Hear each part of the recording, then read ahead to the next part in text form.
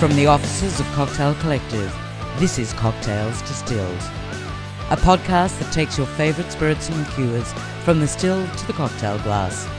In each episode, we talk to distillers and creators about particular expressions that their brand have released, what they are, why they were created, and in what cocktails they can be used. Are you ready to understand what's in your glass, or perhaps should be? Welcome to Cocktails Distilled. While they may be considered a relatively young brand, Australia's Never Never Distillery have very much taken the world by storm with their innovative juniper-first distillations. And their efforts have not gone unnoticed, as their recent win at the World Gin Awards for World's Best Classic Gin will attest. Yet it is their new distillery in the South Australian wine region of McLaren Vale that has influenced their latest expression, a wine-based gin. We talked to Never Never's brand director, Sean Baxter, about Ginache, working with grapes, and of course what cocktails this new liquid will work best in. Thank you for joining us, Sean. What a pleasure, Tiff. And you got there. Yes, it is the Ginache. It is, I think when I put that together, I was like, I wonder whether or not people will get it. Hopefully it'll work out. Now, more than any other country, Australians seem to be dabbling in wine-based gins. Why do you think that practice is so prevalent here? It's a great question. I do think the Australian audience makes a big difference. We're very active in our wine education. I think when you look at our ability to, I guess, understand varietal, we're quite advanced, I think, in terms of the way that we drink. Even 20 years ago, it would basically just be a glass of white or a glass of red. Now, even the most limited wine drinker would be able to brand call the difference between a Sauvignon Blanc and a Chardonnay. And I take that pretty much from my mum, who was grown up in Scotland, came over to Australia when she was in her mid-20s and pretty much just drank boxed wine up until she was 40, and now still drinks a variety of different varietals that she's picked up, along the way. So I think it has a lot to do with our education. And how much of an appeal do the wine-based gins have overseas, do you think? I think that they really represent the Australian drinking vernacular a little bit more readily than anything else. We don't really have a traditional culture or spirit culture here. Like, again, rum was consumed in Jamaica and lots of other places before it was sort of born from Australia. So I think when it comes to the way that we're able to uniquely, I guess, interact grapes like Shiraz, grapes like Grenache into a gin style, it's a really clean representation, if you like, of Australian flavour. Now, on one hand, you do have native character that certainly does demonstrate it more. But I think from a pure availability or an understanding of availability, the wider consumer understands what Shiraz might taste like more than something along the lines of a lot of the native ingredients that we like to promote. Obviously, the choice of Grenache has been very much influenced by your neighbours at Chalk Hill in McLaren Vale, where you've moved to. I believe that's a grape they specialise in. Absolutely. They guys smash it. When it comes to award-winning Grenache fruit, the guys at Chalk Hill are leading the way. And it was, I guess, it was indicative of trusting our collaborative partners, which is what we've done with all of our collaborations. We use our collaborations not only to create delicious products, but also to help us, along the way, to give us an education around the best way forward when it comes to some of these dark series releases. Chalk Hill have been growing Grenache for decades and decades. So when it comes to trusting their intuition, when it comes to the fruit that they've created, it certainly has been a revelation to us, and it's been a wonderful ride to go on so far.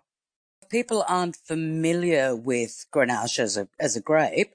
Can you describe the flavour, especially against other wine varietals? Certainly, and this is coming from myself, who is certainly not, as you say, a very well experienced wine drinker. But I guess the way that I like to sort of see the difference between, I guess, Grenache and other varieties is that it's sort of this wonderful sort of medium bodied style. It's nowhere near as dark and as earthy as Shiraz, but it's probably not as as bright as some of the Pinot that you see on the market. For me, it's this wonderful medium-bodied flavour that is packed with flavours such as orange rind, raspberries. It can get darker all the way through to plum and tobacco, but you'll find it's usually quite medium-bodied, medium acidity with lots of plush berry character, and it's a real crowd pleaser. It's been a part of Australian viniculture for centuries and centuries. It's actually one of the very first varieties of grape that was planted in Australia. When you mix it with your gin base, what sort of flavour does that bring out in the gin? That was really exciting for us because when we were experimenting with our triple juniper gin, which forms the base of the Ginache, we were looking at the way that some of those spicier characteristics, certainly things like we use botanicals such as cinnamon and also pepperberry, would interact with the darker characteristics that you find in Grenache. But what was really fun and really inspiring was to see the way the lighter flavours played, which was we use citrus peel such as lime and lemon, and they're very prevalent on the nose. And when it comes to a wine-based gin style, we're really excited to see the way that citrus played with sort of the red fruit character. So the way that that lemon balm works so beautifully with things like raspberry was a massive, beautiful play for us, and it really kind of speaks of a very flexible gin style that has a variety of different applications in the drinks category. We'll get to cocktails and how it can be drunk a little bit later. But you mentioned that you chose the triple juniper as the base. Why was that? I think it has a lot to do with the fact that for us, it's the most flexible of our styles. As you progress through into the southern strength of Juniper Freak, they certainly are more concentrated towards a savoury and then a more juniper forward approach. And when it comes to the triple juniper gin, it has a very flexible style. It's always been able to be used across a variety of different classic cocktails, for example. So when it came to being able to work beautifully with the flavours found in the Grenache steep, we found it to be certainly the most susceptible to be able to mould into that flavour that we wanted. Do you want to describe the tasting notes? So what the nose and the palate and all of that would be for this particular expression? I think the beautiful part about this was that we were just so impressed with the way that suddenly colour came into our play. Usually when you're talking about flavour profiles, you sort of really, in gin, colour never comes into it. And this is our first expression that has that. And for us, the cherry red kind of rose gold hue, was bright and luminous, was such an immediate appealing thing. And when it's diluted, it has this beautiful ripe watermelon kind of pink to it. So whether or not you're using soda or tonic water, it has that same appeal. The flavour is very much on the nose. It's all bright raspberry, a little bit of that lemon balm character coming through. And again, the subtle hint of juniper still sits there on the nose as a reference almost to pine needles. It still sits there quite present. The palate is really fun. Like I love the fact that it reminds me of Cornerstall Redskins, that kind of sweet musky flavour. There's definitely almost like a strawberry jamminess or a strawberry Kool-Aid there. There still is tannin, and that's really important too. It can't just be a big, sweet, sticky sort of liqueur. There still needs to be something there that it's referencing that wine character, and almost like a pink lady tannin sits there around the mid palate and leads off into quite a dry and long finish where the juniper still comes through. And there's still this sort of little hint of sort of sour cherry in there as well. It's a very fun and a very flexible gin style. By the sounds of it, it's automatically Instagrammable. Do you think that people who are looking for pink gins are going to be drawn towards this particular expression? Absolutely. I think that when you look at the way that the pink gin revolution has, I guess, captured the imagination of the entire category, there will definitely be a section of consumers that are drawn towards it. And, they're an important bunch of consumers. They're bringing people into the gin market. And what we're hoping to do is to bring people into our brand, to understand the flavors that we stand for and to begin exploring the rest of our portfolio as well. I think we'll also appeal to a wider range of wine lovers and wine appreciators as well, who are also beginning to experiment with spirits, stepping away from the wine for every occasion, and looking at flavours that they understand that might sort of sit in a slightly different format. Talking about your portfolio, you've released its expression as part of the Dark series. Can you tell us a little bit more about what the Dark series is about and how you decide whether things are included within it? The Dark series for us was a place where we like to experiment. It was kind of built out of this idea of what we do in the shadows, this sort of slightly obscure place where we position other products that we aren't 100% sure on, but potentially we're working through.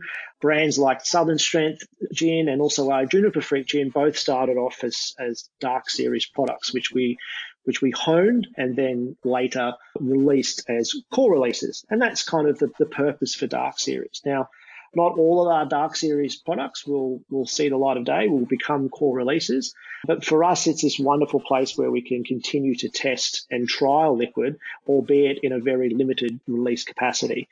It's also where we do a lot of our collaborations. We've done some amazing collaborations with PS40 in Sydney with our Aquavie and Black Pearl in Melbourne with our Black Juniper Amaro. Both of those products still currently sit in our Dark series, and we love the way that especially bars around the country support those two products.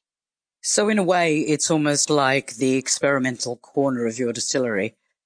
Absolutely. It's where we just lock Tim up so he can play around. Tim's our head distiller, by the way, for your listeners. And it's where we allow him to kind of go a little bit nuts with some of the weird and wacky ideas that he comes up with. It's definitely a fun part of it. We are in this industry to have fun. So we really like to use that space as a way of seeing how people respond to slightly obscure and slightly left of center liquids. Do you imagine that wine-based expressions will be something that you will continue to do in the future? It's a great question, Tiff. And when it comes to what we are currently experiencing, which is this surge in popularity of these wine varietal styles, I would certainly not rule it out. As you drive up the driveway towards our distillery, it's unavoidable when it comes to the amount of vines that you can see from our hilltop. It's the perfect spot to consume something that is a wonderful amalgamation of both gin and wine.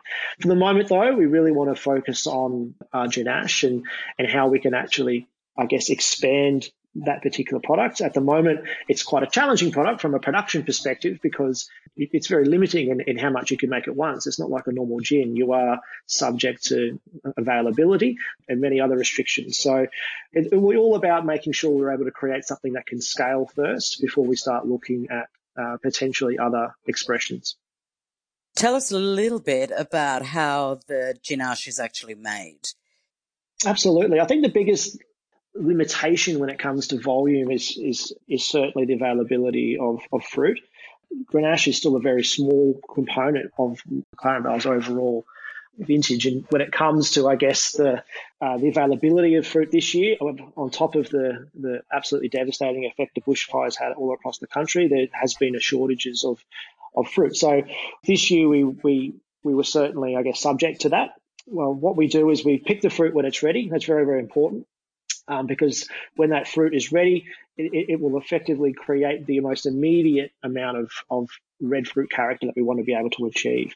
We destem it, we then crush it, we then make a triple juniper gin style, which we keep at a very high ABV. So the main reason for that is that we don't want to let the grapes or the fruit sitting in a product that's going to take a while for that infusion process to happen. We want to keep that fruit integrity at its optimum, which means we have to do it very quickly. And that's one of the limitations in terms of how much we can make. We just simply didn't have enough room to be able to make vast quantities of it, because for that you need big vats and lots of quite particular equipment. So ultimately, it is all about making sure that you get that high-proof gin onto that fruit as quickly as you can after picking. It then sat on skins for around about a month. After that process, we strained off the liquid. Effectively, what you'll find is that the grape juice itself is doing the dilution for the gin. We then pressed the remaining fruit in order to extract the final flavour or the final remnants of that gin. And we then went through a blending process to make sure that there was the right balance between both of those two separate liquids.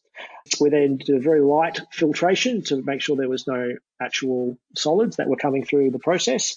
And we then bottled it. So start to finish, the process was very quick, and that was important. It's also about making sure that consumers drink it quickly as well, because when it comes to this particular product, just like any gin out there that's flavoured with or coloured, if you like, with natural fruit character, it will certainly change over time. I imagine that working with grapes was a whole new experience for you guys. How was it, and was it what you expected? It was actually an amazing sort of little adventure for me personally, because I wasn't the one doing it. I got to sit back and taste all the hard work when it was finished. But Tim Boast, who's our head distiller, and also Jessica Hodge, who's one of his assistant distillers, she's had a lot of background in winemaking. It's quite well known here in South Australia for all her winemaking prowess. So it was great to have her on board as well, to be able to assist us in some of the finer details when it came to actually working with grapes. Of course, when it comes to our lovely neighbours, the Harveys were absolutely instrumental in being able to not only provide us with an incredible patch of fruit to be able to select from, but we're also there to assist us in that journey as well. So we can't wait to do it again. It's a really exciting process, because it's so dependent on the fruit integrity. It's so dependent on when you're picking, how the season's been. The vintage itself is such an amazing expression of how successful the actual release is going to be. So we can't wait to sort of see how that develops and changes over the years, because it's definitely something we want to do again. If someone is approaching the Ginache, how would you recommend they first taste it? If someone's approaching the Ginache, I would definitely do it rapidly, because there is bugger all left.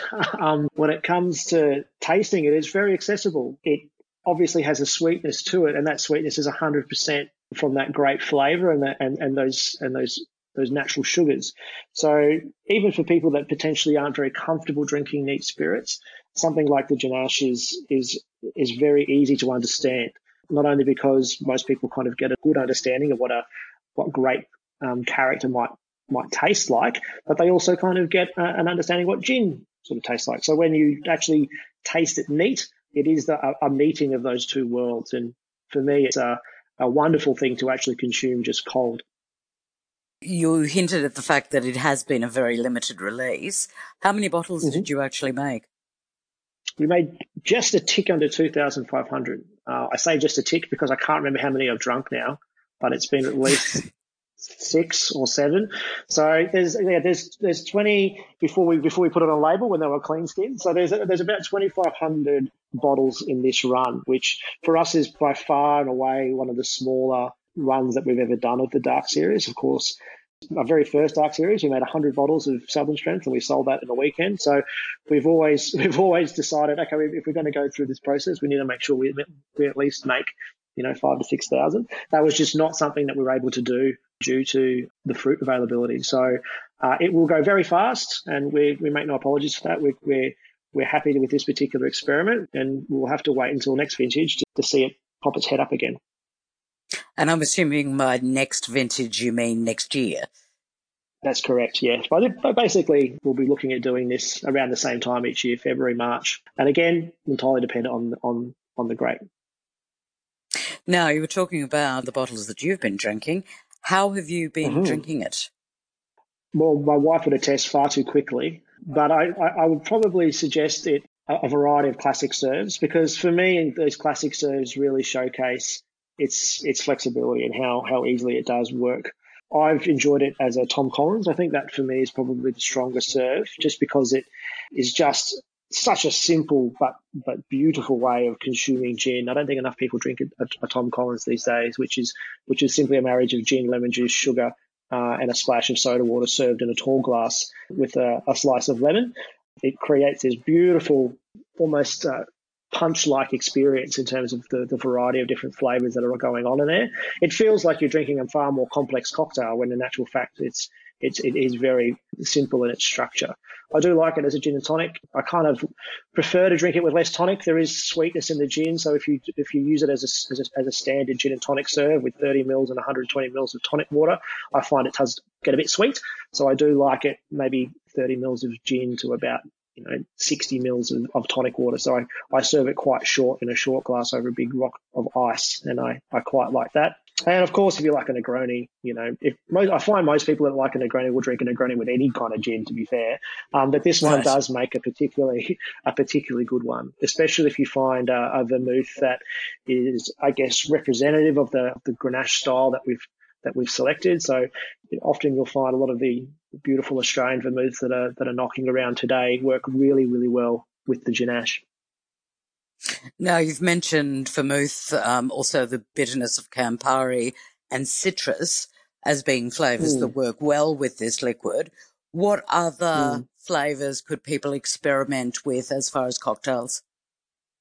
I absolutely love everything that the guys at Marionette do. I think they are superstars when it comes to liqueur flavour here in Australia. There is a particular cocktail called the Charlie Chaplin, very, very famous cocktail that's traditionally served with sloe gin. If you place the Ginache in place of sloe gin in this particular recipe and use equal parts Ginache, apricot brandy and lime juice, quite a simple recipe, shaken and strained into a cocktail glass, you'll get this wonderful sherbety, bright pink, delicious cocktail that has wonderful depth and wonderful complexity.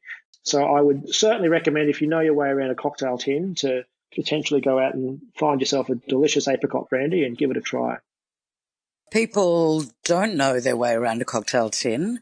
Let me ask you, what has the reaction of bartenders been to the release? Well, bartenders were one of my biggest.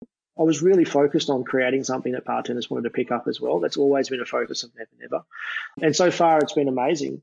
This is one of those spirits that is, again, very easy to understand. It jumps off a cocktail list, and it speaks to wine consumers. And again, that's a really important thing when it comes to upselling someone, from a gin and tonic onto a cocktail. If you can bring that world into your cocktail list, it makes it more appealing. So I think the idea of having something that's easy to understand, where a lot of the hard work has been done for you in terms of complexity of flavour, all you're needing to do is just brighten the edges and add your own creative twist to it. I think it certainly has the capacity to be very, very popular in bars and restaurants around Australia. What sort of, if people are using it in a more aperitif style, what sort of food do you think would work well? Oh, now that's another amazing question. Like it's hard to go beyond traditional sort of pairings when it comes to Grenache. It still represents that, albeit slightly more gin forward in its intensity. I still love the way this plays with soft cheeses in the place of things like fig pastes. The creaminess and the richness of double cream or triple cream cheeses has the capacity to sort of be cut through with the acidity that can still be found in the Ginache. There still is an acidity that's associated with the wine, so it does have the capacity to be able to cut through those richer flavours. I do love it with like a duck liver parfait or something that has that wonderful mouth-coating buttery element that works so perfectly with these styles of aperitif. So those would be my two choices, I think. And of course, you can never go wrong with olives and almonds, two other products that are massively a part of the McLaren Vale region in terms of production, and certainly find their way onto many, many pairing lists around the region. Now, unfortunately, you're not in a position, well, no one is in a position at the moment to be able to have guests to their cellar doors, to be able to do food pairings. But can you tell people what you've found so special about the Chalk Hill area where you are in McLaren Vale? When I was very young, I grew up on a farm, and a lot of the adults I had interaction with when I was a young man were farmers, were producers, were people that were really born from the land, and they're a very different type of personality. And I don't think I had truly interacted with too many of them in my adult years as a bartender and then as an ambassador until I reached McLaren Vale and started having conversations with locals, started speaking with Tom and Jock Harvey, the two the two brothers that run Chalk Hill Wines. It's incredible to sort of meet those characters and to see how genuine and how generous they are, not only with their time but also their knowledge. For me, that has been such an incredible part of being welcomed into that particular part of the world, is to experience that, I guess, rural hospitality or regional hospitality, which was something that I had forgotten about. Hopefully, with any luck, people will be able to get up to Chalk Hill fairly soon. But in the meantime, if they're looking to buy this expression, has it been released wider than just your website, or is it just the website because it is so limited? We're currently trying to control the release because it is so limited by selling it through our website, but our distributors are also selling it as well. So you'll be able to find it in some very, very select independent retailers around the country. So if you are looking for it, certainly call up your local indie and request it immediately, because we do have a very small amount, around about 500 to 600 bottles that have gone through our distribution company. And again, which is Proof & Co, I should mention, and they are distributing it across to a very small number of other retailers. Now, obviously, it won't be the case for this release, but next year, when hopefully it will be a larger release, will you be exporting at all? It's a great question, Tiff, and it will certainly depend upon the state of the world and where we are at as a business. I guess we would love to see how this particular product interacts in the UK and US markets, especially off the back of the success of other amazing representations of the category like Bloody Shiraz. For us, we want to kind of really focus on growing and building the business locally first and kind of go through that rebuilding phase. So by this time next year, we're considering exporting the product. That'd be an amazing sort of acceleration of where we think would be. But I still think we want to aim high, and that would be our goal, certainly. So basically, if you're local to Australia, get it quickly. And if you're not, you may have a little while to wait. That's it. We'll see how it goes. I dare say it's definitely going to be a product that we're going to continue to experiment with and release. We are actually holding on to a significant amount of bottles for sale at the distillery. We didn't want to sell everything through our website and leave nothing for our distillery door when we open up in June. So we are, despite if we sell out online, we're still going to make sure that we have some on site, which will hopefully bring a few more people up to visit our beautiful space.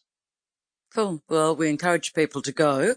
But in the meantime, if they want more information on the Ginache, they can obviously go to your website, which is neverneverdistilling.com.au. Thank you for joining us, Sean. What an absolute pleasure, Tiff. Thanks so much for having me. Cheers. And we'd like to thank you for listening to this episode of Cocktails Distilled. Be sure to visit cocktailcollective.com.au to access the show notes. And if you like what you've heard, we'd love you to subscribe, rate, and give a review on iTunes. Until next time, cheers.